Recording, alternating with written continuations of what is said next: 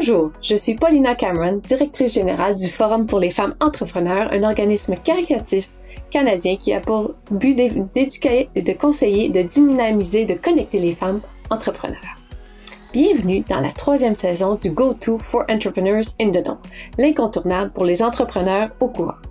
Le Go-To vous est présenté par le Forum pour les femmes entrepreneurs en collaboration avec l'initiative Femmes de la Banque Scotia et généreusement soutenu par les organisations d'entreprises de femmes au Canada. Je tiens à souligner que la production de ce podcast a lieu sur les terres ancestrales et non cédées des peuples salish du littoral, en particulier les nations Squamish, Tsleil-Waututh et Musqueam. Lors de notre dernière saison, nous avons élaboré les thèmes de la résilience et cette saison est consacrée aux bâtisseuses, ces femmes entrepreneurs qui créent des entreprises avec des grandes visions, qui forment des équipes ayant un grand impact et qui construisent des communautés plus fortes et qui font croître notre économie. Ce sont des femmes qui sont à l'origine des produits et des services que nous admirons. Leurs histoires vous feront voyager, vous donneront un aperçu de ce qui se passe réellement dans les coulisses de ces entreprises à un stade critique de leur croissance et elles présenteront de superbes pépites de sagesse applicables ainsi qu'une solide dose d'inspiration. Plongeons dans le vif du sujet.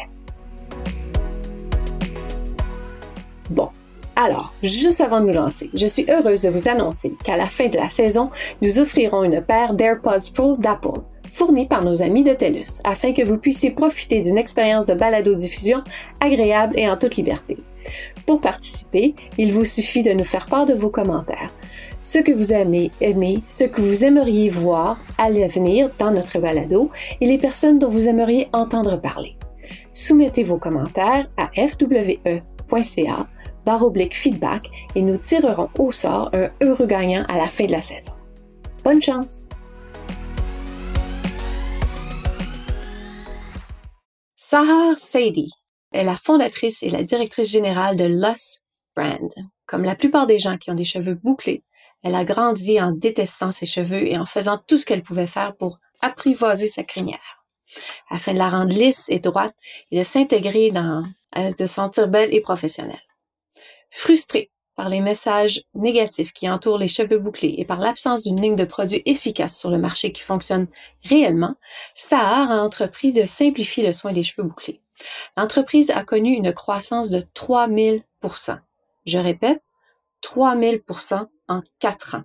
Et elle a récemment été classée parmi les entreprises à la croissance la plus rapide du Canada en 2020 par le Maclean's et le magazine Canadian Business. Elle a également reçu le prix RBC Femmes d'influence dans la catégorie des jeunes entreprises et a récemment été nommée dans le classement des 40 Canadiens les plus performants de moins de 40 ans.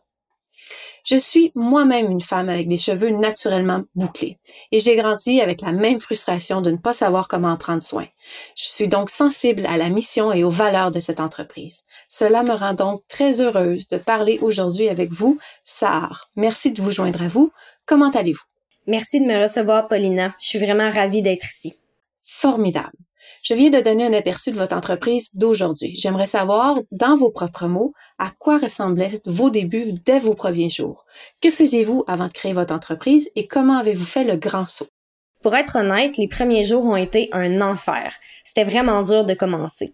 J'ai fait le grand saut parce qu'après avoir obtenu mon diplôme de MBA et après 8 ans de travail indépendant comme consultante, je me suis dit, j'ai ces 2 diplômes extraordinaires et qui m'ont coûté très cher. Je vais retourner dans le monde des affaires.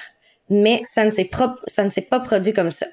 Ça a été très difficile de trouver un emploi en entreprise après un parcours professionnel non linéaire. Pendant ce temps-là, j'avais tous ces cheveux bouclés sur la tête depuis 20 ans et j'achetais tous les produits du marché, mais rien fonctionnait. J'étais vraiment frustrée. En vieillissant, j'ai voulu simplifier mes habitudes de soins des cheveux. À l'époque, je passais beaucoup de temps chaque jour à les laver, les revitaliser, les coiffer. Ça prenait parfois 1h30 seulement pour que mes boucles semblent normales ou apprivoisées. J'utilisais plusieurs produits sur mes cheveux. J'étais vraiment, vraiment frustrée et je me suis demandé pourquoi personne n'a créé de produits coiffants tout en un.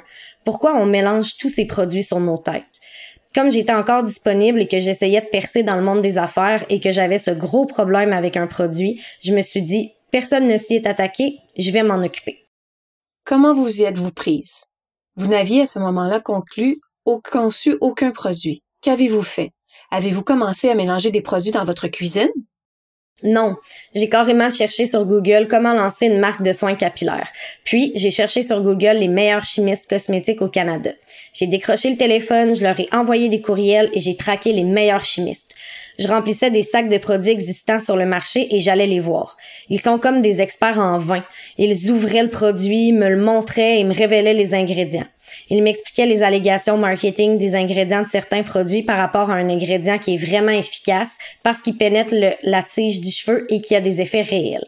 J'ai passé beaucoup de temps à apprendre et j'ai fait beaucoup de recherches sur Internet, puis j'ai demandé à 4 laboratoires différents de commencer à réaliser des formules pour moi. Je leur ai dit quels ingrédients je voulais pas dans le produit, les effets que je voulais que le produit ait sur les cheveux, la texture, l'aspect, le parfum, etc. Et ils m'envoyaient ensuite des échantillons. Pendant environ 6 mois, j'ai essayé différentes formules sur ma propre tête chaque jour. J'étais mon propre cobaye. Je me suis dit que la première entreprise qui réussissait était celle qui produirait la ligne pour moi. La première fois qu'on a essayé le produit All-in-One Curly sur mes cheveux, c'était magique. Je me suis réveillée le lendemain et j'ai pensé « c'est vraiment de l'or en barre ». C'est ce qui m'a poussée à réaliser l'autofinancement de l'entreprise. J'ai rien essayé sur le marché qui fonctionnait comme cette formule-là. C'est comme ça que tout a commencé. J'adore ça. C'est vraiment la démarche que prend un entrepreneur. Vous avez compris, vous avez innové pour y arriver. Vous avez dit quelque chose d'intéressant sur l'autofinancement. Comment ça s'est passé pour vous? C'était pas intentionnel. J'ai monté un plan d'affaires bien ficelé. Après avoir terminé mon MBA, je pensais que la collecte de fonds serait facile. Je savais comment faire. J'ai frappé aux portes pendant des mois et j'ai pas pu convaincre les investisseurs que ma société de shampoing doré allait être innovante et énorme. Le seul investisseur qui m'avait promis un investissement de 50 000 $ en échange de 5 % de mon entreprise a ensuite fait marche arrière au moment où j'étais censée payer ma première série de stocks. Non! Donc, c'est venu par manque de choix. J'avais une ligne de crédit étudiant dans le cadre de mon programme de MBA qu'on n'est pas censé utiliser pour financer une entreprise, mais j'avais pas le choix. C'était mon financement initial. J'ai vécu avec des dettes pendant la première année, puis j'ai obtenu un prêt pour une petite entreprise de futurpreneurs et de la BDC. Vive futurpreneurs et la BDC! Ils m'ont vraiment aidé à démarrer. C'est comme ça que ça s'est passé. Il s'agissait de ma première ligne de crédit et de prêt personnel que j'ai réussi à rembourser à la fin de notre première année. Vous avez vraiment incarné l'esprit de « je vais parier sur moi, j'ai une vision et je vais la réaliser ». D'où vient cet état d'esprit? Comment continuez-vous à le canaliser encore aujourd'hui? Les premières années sont toujours éprouvantes. Il y a beaucoup de hauts et de bas au quotidien et même à toutes les heures. Notre humeur change parce qu'on ne sait pas ce qui s'en vient. Vous devez avoir la couenne dure pour continuer à être convaincu des choix que vous avez faits. Comment cultivez-vous cet état d'esprit encore aujourd'hui? Au début, c'était basé sur les formules gagnantes. Je crois sincèrement que les formules qu'on a créées étaient innovantes et efficaces et j'étais vraiment enthousiaste à l'idée de les mettre sur le marché. Quand j'ai essayé le produit sur mes propres cheveux, après 20 ans à essayer tout ce qui était disponible en magasin, j'ai su que je pouvais pas vivre sans ce produit-là. J'allais même dans mes laboratoires puis je leur disais « Donnez-moi un autre échantillon, il m'en faut plus. » Je suis devenue complètement accro. Vous étiez dépendante de vos produits, c'est incroyable. Je me suis dit « Oh mon Dieu, et si je n'en avais pas? » C'est ça qui m'a donné la confiance nécessaire pour réaliser l'autofinancement et j'étais prête même à faire faillite. La règle numéro 1 de l'esprit d'entreprise, c'est l'ADA, l'argent des autres. Vous utilisez l'argent des autres, qu'il s'agisse de dettes ou de capitaux propres. On fait pas d'autofinancement. Mais moi, j'avais pas le choix. J'ai envisagé le pire des scénarios puis je me suis dit que soit je faisais faillite, soit ça allait être énorme. C'était un risque que j'étais prête à prendre. C'est ce qui a marché pour moi. C'est un excellent produit et j'y croyais vraiment. Je voulais le mettre sur le marché et le mettre entre les mains du plus grand nombre possible de filles aux cheveux bouclés dans le monde entier. Vous l'avez certainement fait. Vous avez connu une croissance énorme. Je l'ai dit en introduction, 3000 % au cours des 4 dernières années. Vous avez participé à Y Combinator. Vous avez tellement progressé au cours de cette année. Donnez-moi un aperçu de vos 4 premières années et qu'est-ce qui a fonctionné, qu'est-ce qui n'a pas marché, qu'est-ce qui, selon vous, vous a mené là où vous êtes aujourd'hui. J'ai démarré l'entreprise avec moins de 100 000 $ de capital de départ. On a réalisé 1,3 million de dollars de revenus la première année seulement. Wow. Arrêtons-nous un instant. C'est énorme, énorme. Votre première année à 1,3 million. À quoi attribuez-vous cela? Avez-vous fait un très bon recrutement? Quelle était la formule gagnante selon vous au cours de cette première année? J'ai trouvé quelqu'un qui connaissait parfaitement le marketing numérique. Elle était autodidacte. Je l'ai rencontrée sur Upwork, une plateforme qui met en relation des indépendants et des entreprises. C'était un outil formidable pour moi qui me permettait de démarrer avant d'avoir des fonds pour embaucher des employés à temps plein, voire à temps partiel. J'ai donc rencontré cette fille qui m'a dit qu'elle avait appris toute seule le marketing sur Facebook et elle m'a dit « Je pense que je suis vraiment douée pour ça, je vais pas perdre votre argent et je vais au moins atteindre le seuil de rentabilité. » À ce moment-là, j'avais essayé d'apprendre moi-même le marketing sur Facebook pendant 3 mois et c'était un combat vraiment difficile. Je savais que je devais engager quelqu'un pour m'aider. Elle a débuté avec un budget mensuel de 1 000 $ que j'ai micro-géré puisqu'on pouvait pas perdre un sou. Maintenant, 4 ans plus tard, elle est maintenant notre directrice des ventes et du marketing et elle gère un budget mensuel à 7 chiffres. Cette première embauche a été cruciale. Elle et moi, on s'est très bien entendus. Elle a rapidement compris ma vision. Elle comprend la technologie du marketing comme personne d'autre que j'ai rencontré et je connais le client, la marque et le produit. Nous avons pu très bien collaborer et nous continuons à le faire au fil des ans. La réponse est donc oui, trouvez cette première personne à embaucher qui vous correspond profondément sans se baser seulement sur les compétences. Lorsque vous êtes une entrepreneur seule travaillant à domicile, c'est essentiel d'avoir cette première personne qui croit en votre entreprise, qui croit en vous et qui est prête à consacrer du temps et des efforts pour vous aider à faire décoller votre société. Et surtout, en tant que fondatrice solo, il n'y a que vous. Je n'ai pas encore trouvé de machine à cloner. Et même si je sais que tous les entrepreneurs en veulent une, vous devez être capable de vous éloigner de tous les détails et cela peut être difficile. Comme la micro-gestion dont vous parliez tantôt du budget de 1 000 $ pour le marketing. Cela peut être très intense et vous avez l'impression d'avoir à participer à tout, de décider tout, de voir tout. Le prochain grand défi, surtout pour une entreprise axée sur les produits, concerne les opérations. La production à proprement dite et la mise à l'échelle de la production. Vous avez débuté avec 4 laboratoires qui développaient des formules. À quoi ressemblait votre première bouteille de produit et comment son image, son produit a évolué? Les opérations ont toujours été un défi pour moi.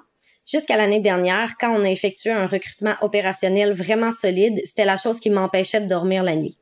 En général, tout ce qui peut mal tourner dans la chaîne d'approvisionnement pour un produit le fera. Par exemple, avant notre lancement, notre fournisseur d'étiquettes imprimait nos étiquettes sur le mauvais matériel. C'est évident que nos bouteilles de shampoing et d'après-shampoing sont utilisées sous la douche et que l'eau ne doit pas pénétrer dans l'étiquette.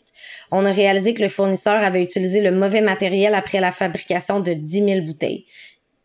J'ai passé 3 samedis sur la chaîne de production à décoller les étiquettes de 10 000 bouteilles à la main avec l'équipe de mon laboratoire. J'ai ensuite trouvé un nouveau fournisseur d'étiquettes.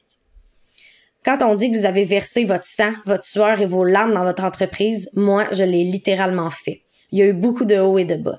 Au fur et à mesure que votre entreprise croît, la gestion des emballages et des composants bruts ainsi que celle des produits finis deviennent une entreprise gigantesque. Si vous n'êtes pas solide sur le plan opérationnel, trouvez très tôt des personnes qui le sont. J'ai toujours travaillé dans la vente, le marketing, le développement de la marque et des affaires. Je comprends les opérations, mais je savais que c'était pas ma force. J'allais pas devenir notre directrice de l'exploitation. Trouver de bonnes personnes, ça a été un défi. Quand votre entreprise croît, vous avez besoin de gens ayant des compétences différentes.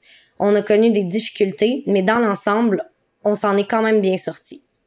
On a notre propre entrepôt et nos centres de distribution à Toronto, qui fait environ 18 000 pieds carrés à Mississauga. On a des bureaux au centre-ville. On a connu une croissance lente, mais sûre, une étape à la fois. Vous avez pris des décisions intéressantes. Vous avez choisi de fabriquer à l'interne et d'avoir votre propre entrepôt plutôt que la sous-traitance ou la livraison directe. Drop shipping. Je suis curieuse de savoir si vous pouvez nous dire pourquoi vous avez décidé de suivre cette voie et qu'est-ce que ça a signifié pour vous. Je vous ai entendu dire que c'est à Mississauga et Toronto, donc vous avez aussi produit localement vos produits. Qui, je le sais, est une décision très importante qui demande souvent de faire des choix au niveau en matière de coûts. Parlez-nous de cela.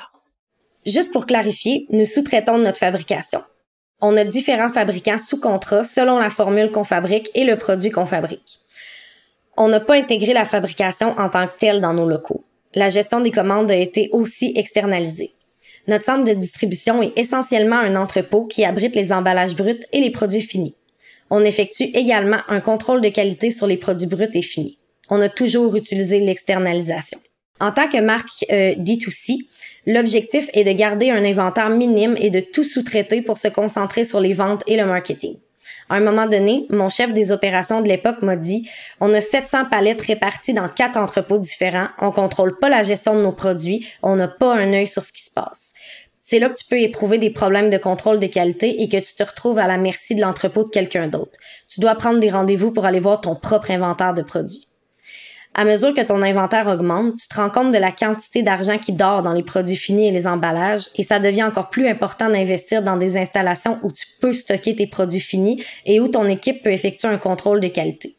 Le contrôle de la qualité a toujours été très important pour nous parce qu'on fabrique un produit qui touche la peau et les cheveux des gens et c'est une étape opérationnelle vraiment importante entre la fabrication et la livraison. La décision de louer un espace d'entreposage n'était pas prévue, mais c'est ce qu'on devait faire pour garantir un produit de haute qualité. Vous avez mentionné le fait d'être D2C, direct au consommateur. Lorsque vous avez envisagé l'entreprise au début, est-ce que c'était la vision que vous aviez et comment voyez-vous l'avenir? Vous savez quoi? J'avais aucune expérience de vente D2C numérique. Ma propre expérience dans la vente et le marketing a toujours été la vente directe et la vente en personne. J'avais aucune idée de ma stratégie de commercialisation. Je savais seulement que je devais fabriquer ces produits. Je me souviens avoir pensé, si je dois mettre ces produits dans une valise et faire du porte-à-porte pour les vendre au salon, alors c'est ce que je vais faire. Au lancement, j'ai d'abord pensé que j'avais besoin d'un intermédiaire et d'un distributeur pour faire entrer le produit dans les magasins et les salons. C'était pas prévu qu'on soit une marque à 100% D2C, mais après avoir rencontré notre responsable du marketing numérique à l'époque, on a vu à quel point le marketing numérique était rentable. En 2017, le marketing de Facebook était une mine d'or si on avait le bon contenu, le bon créateur, la bonne copie, etc. On obtenait des retours incroyables en investissant tout notre budget publicitaire dans Facebook. C'est comme ça que les choses se sont déroulées pour devenir une marque D2C. J'avais aucune idée de la façon que j'allais commercialiser la marque, mais c'est ce qui s'est passé. Aujourd'hui, on vend directement aux consommateurs à 99% par le biais de notre propre site internet, lusbrands.com. Moins d'1% de nos ventes proviennent d'un salon ou d'un réseau de stylistes. Mais nos clients achètent nos produits en ligne, en tombent amoureux et les amènent dans leur salon de coiffure. Quand ils se font colorer, traiter ou couper les cheveux, ils disent à leur coiffeur « Utilisez ce produit sur mes cheveux! » Quel bon client! Absolument. C'est un canal organique incroyable parce que les coiffeurs et les salons nous contactent et disent « On aime vos produits puis on veut les proposer dans notre salon. » Je voudrais faire un demi-tour, changer de vitesse maintenant. Bien sûr. Je veux parler de votre parcours de collecte de fonds. Nous en avons parlé un petit peu au début avec l'obtention des prêts. Vous avez également participé à Y Combinator, qui est connu pour un incubateur de technologie. Je pense que les gens pourraient regarder une entreprise de beauté capillaire et se demander comment ça fonctionne avec un incubateur technologique. Pouvez-vous nous dire à quoi ressemblait ce parcours et la raison pour laquelle vous avez décidé d'en faire partie? Au départ, je pensais entrer dans le programme d'incubateur de Sephora. 2 mois après avoir lancé notre site Internet, je suis allée à San Francisco pour rencontrer la fille qui dirigeait le programme. Elle a jeté un coup d'œil à notre marque et à nos produits. On était déjà sur le marché. Elle m'a dit « Écoutez, vous êtes déjà plus avancés que la plupart des gens qu'on accueille dans le programme. En général, ce sont des gens qui ont des idées sur des produits innovants pour les cheveux ou la peau et ils nous conviennent parfaitement. » Elle a dit qu'on devait s'inscrire au programme Y Combinator. Je l'ai juste regardé, abasourdi, et j'ai dit « L'incubateur qui a essentiellement lancé Dropbox et Airbnb, qu'est-ce que ça a à voir avec les soins pour les cheveux? » Elle a dit qu'ils diversifiaient leur portefeuille et investissaient sans aucun doute dans des produits de consommation. J'ai fait une première demande et elle a été rejetée. Mais vous savez, moi j'adore les rejets. C'est de la motivation pour la vendeuse naturelle en moi. Ça a juste alimenté le feu, n'est-ce pas? J'aime que les gens me disent non. Je me suis dit, pas de problème, je dois juste aller sur place et prouver un succès quantifiable avant de refaire une demande. J'ai refait une demande quelques mois plus tard et j'ai été acceptée.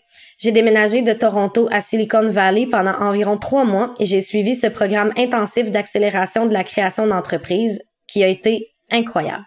À partir de là, on a fait un petit cycle d'amorçage d'un peu plus d'1 million de dollars américains.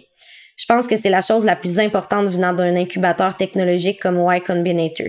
Ils ont un poids énorme auprès de certains des plus gros investisseurs de Silicon Valley. Les investisseurs canadiens, à mon avis, sont très peu enclins à prendre des risques et c'est beaucoup plus difficile de collecter des fonds ici. Tandis que là-bas, après le programme, j'ai récolté un peu plus d'1 million en 2 semaines après avoir terminé ma première année et l'argent est réellement dans le compte. Incroyable, bravo! Désormais, je pouvais retourner à Toronto et me concentrer sur la croissance de l'entreprise. Donc, c'était pas un long cycle de collecte de fonds. Il a fallu 3 mois pour passer par Y Combinator et rencontrer des gens. J'ai choisi la collecte de fonds comme filet de sécurité. On avait de l'argent, mais pas assez pour développer l'entreprise, alors j'ai pris le premier $1 million comme filet de sécurité. La deuxième raison était que je suis une fondatrice solo et que j'avais pas de conseil d'administration à l'époque. Je voulais mettre en place un pseudo-conseil d'administration composé de personnes que je respectais et qui avaient des compétences complémentaires aux miennes. C'est ce qu'ils ont été pour moi au fil des ans. Par exemple, j'ai accepté de l'argent de l'ancienne directrice des opérations de Shoe Dazzle et de Nasty Gal.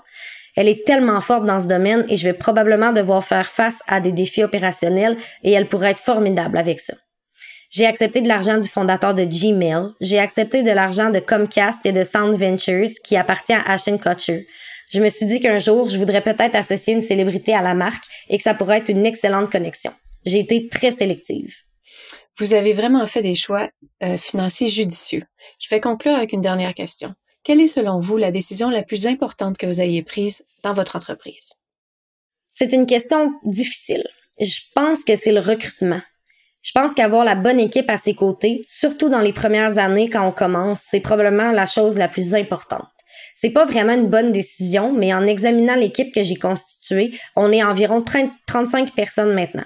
Je vois de formidables êtres humains avec lesquels j'aime travailler. J'aime chacun d'entre eux en tant qu'individu. On envisage de doubler nos effectifs cette année et de faire encore grandir l'équipe. C'est probablement la meilleure décision que j'ai prise, les personnes que j'ai ajoutées à mon équipe. Formidable, c'est tellement intéressant. J'adore entendre parler de croissance. Sahar, merci d'avoir pris le temps de me parler aujourd'hui. Je repars tellement énergisée et inspirée. Je pense que je vais devoir avoir un avant et après avec des photos pour te montrer mes chevelures avant et mes cheveux après l'utilisation de tes produits. J'aime la bienveillance que vous avez apportée à votre entreprise au-delà du produit de la marque elle-même. Félicitations pour avoir créé non seulement une entreprise florissante, en pleine croissance, et rentable, mais aussi d'avoir produit des emplois qui ont tant de sens et qui représentent bien plus que juste un shampoing. Je vous remercie de votre enthousiasme. On va vraiment faire revitaliser vos boucles. Sahar, si les gens veulent vous suivre, vous et Lus Brands en ligne, comment peuvent-ils le faire? Le site internet est lusbrands.com. Notre pseudonyme sur tous les sites de médias sociaux, c'est Lus Brands. J'ai un cadeau à proposer à vos auditeurs aujourd'hui. On aimerait offrir 10% de rabais sur nos systèmes en 3 étapes. Ils sont livrés avec un parfum que j'ai sélectionné ou non parfumé. Vos auditeurs peuvent utiliser le code FWE10 pour profiter d'une réduction de 10% sur leur premier achat du système exclusif en 3 étapes. Oh, c'est fantastique. Quelle belle offre. C'est si généreux. Merci beaucoup, Sahar. Nous reparlerons bientôt. Merci, Paulina. À bientôt. Nous allons maintenant faire une petite pause afin d'entendre notre prochain invité. L'incontournable pour les entrepreneurs au courant est le résultat d'une collaboration du Forum pour les femmes entrepreneurs et de l'initiative Femmes de la Banque Scotia. Prenons un moment pour connaître notre généreux commanditaire. Le FWE est heureux d'être associé à l'initiative Femmes de la Banque Scotia, un comité consultatif composé de hauts dirigeantes de la Banque Scotia offre des séances de mentorat en groupe où ils partagent leurs connaissances. Ils abordent un éventail de sujets avec les entrepreneurs. Pour adhérer au programme, allez à initiativefemmesbanquescotia.com/adhérer. Lara Murphy est la cofondatrice et la directrice du développement commercial de la stratégie de Lara Murphy Construction, RMC de Calgary, une entreprise pour laquelle elle a géré de nombreux projets de plusieurs millions de dollars dans le domaine de la construction institutionnelle, commerciale, médicale et résidentielle. Lara Murphy Construction est la seule entreprise de construction commerciale appartenant à une femme en ville. En travaillant dans les entreprises comme TELUS Convention Center de Calgary et le Canadian Rocky Mountain Resort, le Sheraton et le TELUS Spark, RMC a été reconnue à l'échelle nationale comme l'une des entreprises de la croissance la plus rapide du pays et elle a fait l'objet d'articles dans des publications comme Canadian Business, le Globe and Mail, le magazine Maclean et l'Alberta Venture Business à Calgary. En dehors du travail, Lara aime redonner à sa communauté, notamment comme présidente du conseil d'administration du YWCA de Calgary et membre du conseil d'administration de la Chambre de commerce de Calgary. Bonjour Lara, bienvenue, je suis ravie de m'entretenir avec vous aujourd'hui. Oh, merci beaucoup Paulina, c'est un plaisir d'être ici. Je voudrais que vous nous rameniez à vos débuts. Je comprends que quand vous étiez petite, vous souhaitiez comme super pouvoir d'avoir une vision à rayon X pour pouvoir voir comment les choses étaient construites. Et on vous a dit qu'un jour, vous feriez un excellent mari. Comment cette curiosité a-t-elle été exploitée pour vous amener là où vous êtes aujourd'hui, à la tête d'une entreprise de construction primée basée en Alberta? Je sais, c'est drôle quand je regarde en arrière. Ma mère m'a toujours dit que je voulais la vision à rayon X comme super pouvoir quand j'étais petite. Pour être honnête, je sais pas d'où vient cet intérêt, mais je me suis toujours intéressée au bâtiment et à mon environnement. J'avais une véritable obsession, non seulement pour construire des choses, mais aussi pour les démonter et la plupart du temps, les remonter. Oui, la vision à rayon X, c'est ce que je voulais. Votre chemin a été sinueux au fil des ans. Vous avez grandi sur la côte est du Canada. Vous êtes maintenant en Alberta. Vous étiez aussi une athlète professionnelle. Pouvez-vous nous parler des débuts de votre compagnie, de Lara Murphy, en fait? Je suis partie de chez moi pour m'installer à Calgary après avoir rencontré quelqu'un lors d'un mariage. J'ai déménagé par amour. Une fois là-bas, j'avais vraiment besoin de réfléchir à ce que je voulais faire. La construction, ça a toujours été une passion. J'ai eu ma première entreprise à l'âge de 16 ans au Nouveau-Brunswick, mais je savais que c'était quelque chose que je voulais faire à un moment donné. Mais comme vous le savez, quand vous déménagez dans une nouvelle ville, il y a de nombreux obstacles et une courbe d'apprentissage par laquelle on doit passer. Il m'a fallu quelques années avant de vraiment trouver mon rythme et de pouvoir lancer ma propre entreprise. Donc, vous avez déménagé ici, pas ici, vous avez déménagé en Alberta par amour. Êtes-vous resté par amour? Absolument, absolument. On est encore ensemble. C'est la meilleure décision que j'ai jamais prise dans ma vie. C'est le moins que je puisse dire. Nous voilà donc au milieu d'une pandémie. Vous avez en fait démarré votre entreprise à un autre moment intéressant de notre histoire, soit en septembre 2008, en pleine crise économique. Quand vous avez ouvert les portes en septembre 2008, vous avez été frappé par des circonstances très difficiles compte tenu dans votre industrie. Pouvez-vous nous parler de ces premières semaines, de ces premiers mois, quand vous avez commencé? Karen et moi, on s'est rencontrés sur un chantier en 2008 à Banff, en Alberta. On a entamé une conversation sur la façon dont notre expérience dans la construction, moi à Calgary et Karen à Montréal, avait vraiment façonné ce qu'on faisait. On a beaucoup cherché à savoir pourquoi. Il s'est passé beaucoup de choses, certaines pas très bonnes, d'autres très bonnes. Au cours des mois qui ont suivi, on a continué à discuter et à réfléchir à ce qu'on voulait faire, comme pour tout projet de création d'entreprise. Karen et moi, on a finalement trouvé une solution en septembre 2008. On était très enthousiastes. Karen avait plus d'expérience dans le secteur de la vente au détail et du commerce et j'avais d'assez gros clients des États-Unis qui, à l'époque, envisageaient de s'installer à Calgary. Quand la crise financière a frappé, nos clients ont disparu et on s'est retrouvés littéralement sans contrat avec une jeune entreprise et un avenir vraiment incertain. Quelle a été votre première démarche quand vous vous êtes retrouvés dans cette situation-là? Vous vous retrouvez dans les tranchées, il faut se battre. Avez-vous pensé à abandonner le projet quand même? C'est une question intéressante. Quand je regarde en arrière, jamais Karen et moi, on a pensé qu'on abandonnerait, même si c'était particulièrement difficile. Encore une fois, quand l'espoir et l'aspiration pour votre vision de faire toutes ces choses merveilleuses sont anéanties dès le départ, c'est une pilule qui est difficile à avaler. Littéralement, comme vous l'avez dit, on est allé tout droit dans les tranchées. Karen et moi, on a repris les outils, on a commencé à faire des petits travaux. Je me souviens qu'à un moment donné, on était en train de rénover des toilettes. On avait fait tout le travail de démolition nous-mêmes, on avait tout emporté à la décharge, etc. En fait, on en était au point où on devait carreler la salle de bain. On était toutes les deux debout dans la même baignoire dans cette maison, en train de carreler les murs des toilettes et en train de rire. C'était vraiment drôle. On était très proches. On plaisantait souvent en disant qu'on avait pris un bain ensemble maintenant, donc rien pouvait nous surprendre. On a vraiment essayé de trouver de l'humour dans le fait de devoir retourner faire le travail nous-mêmes. Les marches étaient tellement minces pour le travail disponible qu'on n'avait pas la possibilité de sous-traiter une partie du travail, donc on devait tout faire nous-mêmes. Je sais de quoi vous parlez. Je suis moi-même en train de finir un travail de rénovation chez moi. J'ai vraiment beaucoup d'empathie pour le travail qui doit être fait. Comment vous êtes-vous relevé? Vous veniez ainsi d'arriver à Calgary, n'est-ce pas? Je suppose que vous n'aviez pas encore un réseau de relations d'affaires. Comment ça s'est passé? C'est vraiment une excellente question. Karen et moi étions toutes les deux récemment arrivées. J'étais à Calgary depuis quelques années, mais j'en apprenais toujours plus sur la ville. Karen avait déménagé de Montréal, donc on avait toutes les deux des relations très limitées. Chaque jour, je prenais mon téléphone et j'appelais différents concepteurs et architectes. J'ai cherché sur Internet des associations et des organisations dont je pouvais faire partie et je me suis mise à découvert d'une manière très inconfortable. Je pense souvent que le fait de pas avoir grandi ici, ça a été un avantage parce que ça m'a obligée à m'investir puis à sortir de ma zone de confort. Nous en savons maintenant un peu plus sur la façon dont vous avez démarré votre entreprise et sur ces premières années. Pouvez-vous maintenant nous dire où se situe votre entreprise et comment va son développement aujourd'hui? Où on en est aujourd'hui? Eh bien, on en est à notre 12e année d'activité, ce qui est un peu difficile à croire, mais si vous pouviez voir mes tempes, vous verriez un petit peu de gris. Nous sommes une entreprise de plusieurs millions de dollars aujourd'hui et nous cherchons à croître. Nous avons continué à nous développer chaque année, même pendant la pandémie. Encore une fois, je dois attribuer cela à l'effort collectif de tous ceux avec qui je travaille quotidiennement. Félicitations pour cette croissance incroyable, en particulier dans le secteur des services et de la construction. Il est vraiment important de franchir ces étapes et c'est incroyable à entendre.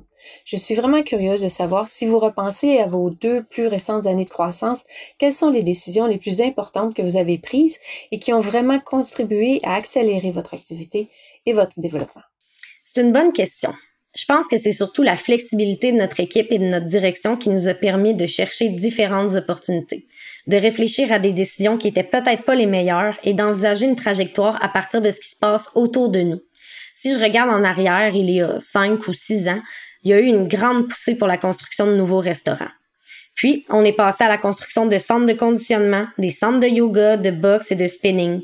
Puis, le marché s'est développé de nouveau et on s'est tourné vers les bureaux, les services médicaux et les résidences pour personnes âgées, dans lesquelles on travaille également beaucoup.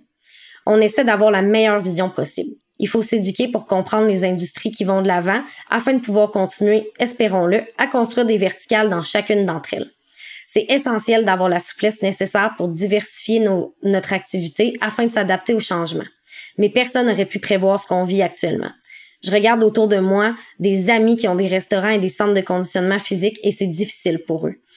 Il faut un peu de chance et la capacité de s'adapter le plus rapidement possible, c'est essentiel. Il faut agir très vite. Vous avez parlé d'agilité et de vision dans votre entreprise. Avez-vous des habitudes et des rituels? Parlez-nous de votre vision. Apprenez-vous des autres? Lisez-vous des choses? Quelles sont vos pratiques? À qui vous référez-vous? Vous savez quoi? Moi, je suis une grande intello et j'apprends constamment. J'oublierai jamais avoir vu Michelle Obama quand elle est venue il y a quelques années. J'ai aussi lu son livre. Elle se conduit avec une telle humilité et une telle grâce. Une des choses dont elle a parlé, en tant que femme, c'est de se laisser aller à l'échec. Elle a inventé le mot-clic #FailUp. Même si vos idées sur les affaires vont changer et que votre communauté va changer, la clé est de vous permettre d'avancer, de continuer à apprendre et de savoir que nous n'y arriverons pas toujours, mais qu'il y a toujours une leçon à tirer de tout ce qu'on fait. Apprendre et réfléchir. J'adore ça. J'aimerais changer un peu de sujet et parler de quelque chose dont on ne parle pas assez souvent. L'argent. Surtout pour les entrepreneurs de secteur de services et de construction. Trouver comment faire fructifier des fonds peut être vraiment très difficile. Je veux savoir comment ce chemin a été parcouru pour vous et quelles perles de sagesse pouvez-vous partager avec nous. C'est vraiment un défi. Vous avez raison, surtout en tant que Canadien, on est un peu timide pour parler de tout ce qui a trait à l'argent. Surtout les femmes canadiennes. Vous avez raison. Les femmes ont tendance, statistiquement parlant, à être beaucoup plus conservatrices et à vouloir préserver les choses.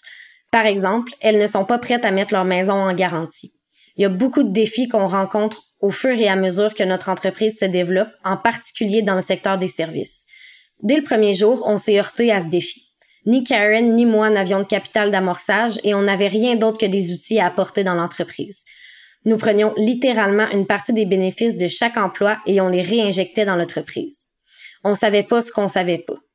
C'est tellement important pour les jeunes chefs d'entreprise, en particulier les femmes, de vraiment s'instruire lorsqu'elles cherchent du capital. Posez les questions. Si vous savez pas ce qui est disponible, comment vous allez avancer? Si vous obtenez un refus, au moins vous le savez. Pour nous, il s'agissait vraiment de nouer des relations avec les personnes au sein des institutions financières. Trouver des personnes bien informées, un peu comme la bonne vieille façon de connaître votre banquier. Jusqu'à présent, on n'a pas obtenu de prêt commercial. Est-ce que c'est fait intentionnellement? Partiellement. Mais pour être honnête, personne ne voulait vraiment nous donner de l'argent. Donc, on l'a fait par amorçage et on a continué à aller de l'avant en faisant très attention à notre croissance et à nos dépenses. C'est un défi, mais il y a beaucoup plus d'opportunités et d'organisations qui commencent à se présenter maintenant, où le capital pour les entreprises dirigées par des femmes est beaucoup plus répandu. Mais dans le secteur des services, c'est un défi parce qu'il n'y a pas de grandes garanties sur lesquelles s'appuyer, puis ça rend la tâche difficile. Heureusement, on a réussi à s'imposer et on a eu de merveilleux partenaires dans les institutions financières qui nous ont aidés à poursuivre notre croissance, parce qu'il faut de l'argent pour se développer. D'accord. Changeons de sujet. J'aimerais vraiment vous poser une question sur votre partenariat avec Karen. Vous êtes une entreprise avec 2 cofondatrices et 2 co-dirigeantes. Comment avez-vous su que ce serait un bon partenariat? Qu'y a-t-il entre vous et Karen qui faisait que ça pouvait vraiment marcher? Comment avez-vous structuré l'entreprise et comment la structurez-vous maintenant? L'une d'entre vous prend-elle en charge un aspect particulier de l'entreprise et l'autre s'occupe d'un autre aspect de l'entreprise? J'aimerais savoir s'il y a des accords, des choses que vous faites régulièrement ensemble et comment cultivez-vous le partenariat et les relations que vous entretenez également au sein de l'entreprise? J'y pense beaucoup. Ça revient souvent à un contrôle de l'instinct. On en plaisante encore aujourd'hui. On était 2 femmes sur un chantier, les 2 seules femmes, quand on s'est rencontrées. J'avais une certaine expérience dans la gestion de différentes entreprises et Karen avait plus d'expérience pratique. On a ressenti un véritable lien dans la façon dont on pouvait utiliser nos compétences ensemble. On a tout de suite reconnu cette vision et cette valeur. On a commencé à découvrir nos intérêts mutuels et on a construit notre rêve fou d'avoir une entreprise de construction féminine de plusieurs millions de dollars. C'est ridicule. Même à ce jour, je pense que c'est tout simplement incroyable. Essayez d'évaluer quelqu'un et de suivre votre intuition. C'est ce qu'on a fait. Au fur et à mesure qu'on avançait et qu'on apprenait à se connaître, on devait être très vulnérable pour partager nos goûts et nos aversions. On a dû apprendre à connaître nos forces et nos faiblesses et ne pas avoir peur de les affronter pour structurer nos rôles à l'avenir. Une fois qu'on a compris ça, on a noté comment on voulait travailler dans l'entreprise et sur l'entreprise. Ça fait toute la différence du monde. Karen s'occupe des opérations, elle fait le travail au jour le jour avec tous nos mandats et mon rôle est plus stratégique. Je regarde où vont les affaires et le développement de l'entreprise à plus long terme. On est une petite entreprise de type familial, on n'est pas enfermé dans nos rôles, donc on se croise dans de nombreux domaines. Karen plaisante souvent en disant qu'elle préférerait perdre son petit doigt plutôt que de faire un balado ou de faire un discours. Alors j'accepte ce rôle parce que j'aime qu'elle ait ses 10 doigts. C'est vraiment amusant et on se complète vraiment bien. D'accord. Vous avez exploité les forces de chacune entre vous à apporter dans le partenariat et vous avez dressé la carte de ce que cela donne dans l'entreprise et sur celle-ci. On parle souvent de contrôle de l'instinct.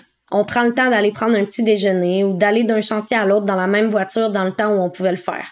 On essaie de prendre le temps de faire un compte-rendu et d'organiser des réunions de fondatrices pour faire le pont et aller de l'avant. En développant votre entreprise, avez-vous pu constater que les gens veulent venir vers vous, soit comme employés, soit comme clients, parce qu'ils voient que vous faites les choses différemment? Pouvez-vous nous dire ce qui vous semble différent et pourquoi les gens aiment-ils travailler avec vous ou pour vous? Je vais essayer de répondre au mieux de mes capacités. Je sais pas pourquoi il y a cette attirance, mais je pense que c'est une combinaison de plusieurs choses, Paulina. Le fait qu'on soit des femmes dans un secteur dominé par les hommes encourage beaucoup de femmes travaillant dans la construction à nous approcher. Elles ont entendu parler de nous et elles ont peut-être atteint un plafond ou connu des difficultés dans leur propre travail. Je pense aussi, en ce qui concerne nos sous-métiers, que nous ne pourrions pas faire ce que nous faisons sans tous nos entrepreneurs avec lesquels on a la chance de collaborer chaque jour. On met vraiment l'accent sur l'importance du travail des ouvriers, qui a malheureusement un peu diminué au cours des dernières décennies. Les personnes qui travaillent dans les métiers sont stigmatisées. On a vraiment essayé de ramener ce respect sur notre site de travail. Certains corps de métier ont travaillé avec nous dès le premier jour. Il faut vraiment trouver un moyen de collaborer pour que tout le monde y gagne. En fin de compte, pour nous, c'est le client. Pour pouvoir résoudre les problèmes avec nos sous-traitants, les consultants et en fin de compte, nos clients, il faut de l'éducation et de la collaboration pour que tout fonctionne. Merci beaucoup de nous avoir parlé de votre entreprise et de la croissance de celle-ci, Lara. Pour ma dernière question, avez-vous un conseil ou une expérience à partager que vous voulez donner aux femmes qui nous écoutent, en particulier aux femmes qui sont dans le secteur le vôtre, dans la construction ou dans les services, des milieux qui sont traditionnellement dominés par des hommes? C'est une grosse affaire. Je sais pas combien de temps vous avez, mais je vais essayer. Au milieu de cette pandémie, beaucoup d'entre nous font des casse-têtes ou d'autres choses qu'on n'avait pas fait depuis longtemps, peut-être depuis qu'on est des enfants, puis dans les affaires, c'est pas très différent. C'est comme assembler diverses pièces et il faut essayer de prendre une décision et aller de l'avant. Apprenez à poser des questions. Repérez les personnes qui vous entourent et qui ont été présentes pour vous. En affaires, soit vous cherchez à faire quelque chose de mieux en tant que service, soit vous créez un nouveau produit. Dans les deux cas, vous avez besoin de gens pour mettre ce produit sur le marché.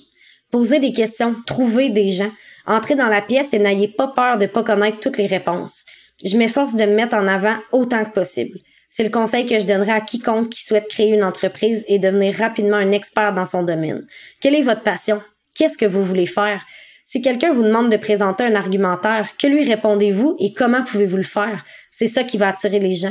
Alors posez des questions et n'ayez pas peur de ne pas tout savoir tout le temps. C'est quand même assez difficile à faire, ne pas tout savoir et ne pas tout faire soi-même. Absolument, mais il faut lâcher prise. C'est formidable, Lara. C'est vraiment une entrevue très inspirante. Où les gens peuvent-ils vous suivre et en apprendre plus et où ils peuvent vous trouver en ligne? On a un site internet, ryanmurphyconstruction.com. On est sur Twitter, Facebook et Instagram. On est aussi sur LinkedIn. Fantastique. Et merci beaucoup de vous être rejoint à nous, Lara. Quelle belle conversation. Merci beaucoup, Paulina. Je vous suis très reconnaissante. Et je prends le temps aussi de remercier Sahar pour sa participation. Alors Sahar, Lara, merci beaucoup d'avoir participé à notre émission. Notre mission au Forum pour les femmes entrepreneurs est d'amplifier la voix des femmes entrepreneurs sur toutes les plateformes. Normalement, ce moment devrait être utilisé pour une publicité ou pour un spot de parrainage. Mais nous avons décidé de consacrer les 60 secondes suivantes à une entreprise canadienne appartenant à une femme afin de partager sa vision avec vous. Je vous invite à l'écouter. Bonjour à tous ceux qui nous écoutent aujourd'hui. Tout d'abord, merci beaucoup au Forum des femmes entrepreneurs pour le coup de projecteur sur Rainstick Shower. Je m'appelle Alicia et j'ai créé Rainstick parce que nous gaspillons beaucoup d'eau. Saviez-vous qu'une douche moyenne de 10 minutes consomme 100 litres d'eau, soit 33 fois la quantité d'eau potable recommandée pour une personne par jour? Nous devons faire mieux et Rainstick est une entreprise canadienne spécialisée dans les technologies de l'eau qui fait exactement ça. On réduit de moitié la quantité d'eau qu'on utilise dans nos foyers. Notre produit est Rainstick Shower, une douche à haute pression innovante et à la conception avancée qui permet d'économiser 80% d'énergie et 80% d'eau grâce à la circulation et à la filtration, rendant l'eau propre, claire et suffisamment sûre pour être bue. Si vous souhaitez être l'un des premiers à adopter Rainstick Shower, nous vous invitons à vous joindre à notre mission, à visiter notre site web rainstickshower.com ou à nous contacter directement à l'adresse hello@rainstickshower.com. Merci et profitez du reste de votre podcast. Être un entrepreneur change la vie. Cela exerce souvent un profond impact et une grande énergie. Et cela aussi peut parfois être accablant, solitaire, tout en étant stimulant. Que vous envisagiez de créer votre propre entreprise ou que vous y travaillez depuis des années, nous sommes là pour vous. Nous proposons des programmes axés sur les résultats et l'impact. Une formation conçue pour les entrepreneurs et une communauté qui a un impact profond. Nos entrepreneurs disent que le point culminant de leur séjour chez nous ne se limite pas qu'aux résultats tangibles. Elles constatent en elles-mêmes, mais dans leur entreprise, mais aussi à l'incroyable sentiment de communauté avec d'autres femmes qui partagent des objectifs, des valeurs et des visions similaires. Visitez fwe.ca/discover fwe.ca/discover pour nous joindre et en savoir un peu plus sur la façon de faire partie de la communauté d'éducation, de mentorat et de soutien. Merci d'avoir passé du temps avec nous et de nous avoir écoutés. Si vous avez apprécié l'épisode aujourd'hui, veuillez vous abonner, partager et laisser un commentaire. Notre objectif est de laisser aucune femme de côté. Explorez cet épisode et apprenez comment vous connecter à notre communauté en visitant fwe.ca/discover et sur nos médias sociaux à FWE Canada. Merci encore à l'initiative Femmes de la Banque Scotia et n'oubliez pas de visiter www.scotiabank.com/women-initiative/ca/fr.html pour savoir comment y adhérer. Un grand merci également aux organisations d'entreprises de femmes du Canada pour leur soutien. Et enfin, et surtout, merci à notre équipe de production, Self-Hired Media. Ce podcast est également disponible en français grâce à notre équipe de traduction de Hummingbird Translations. À la prochaine!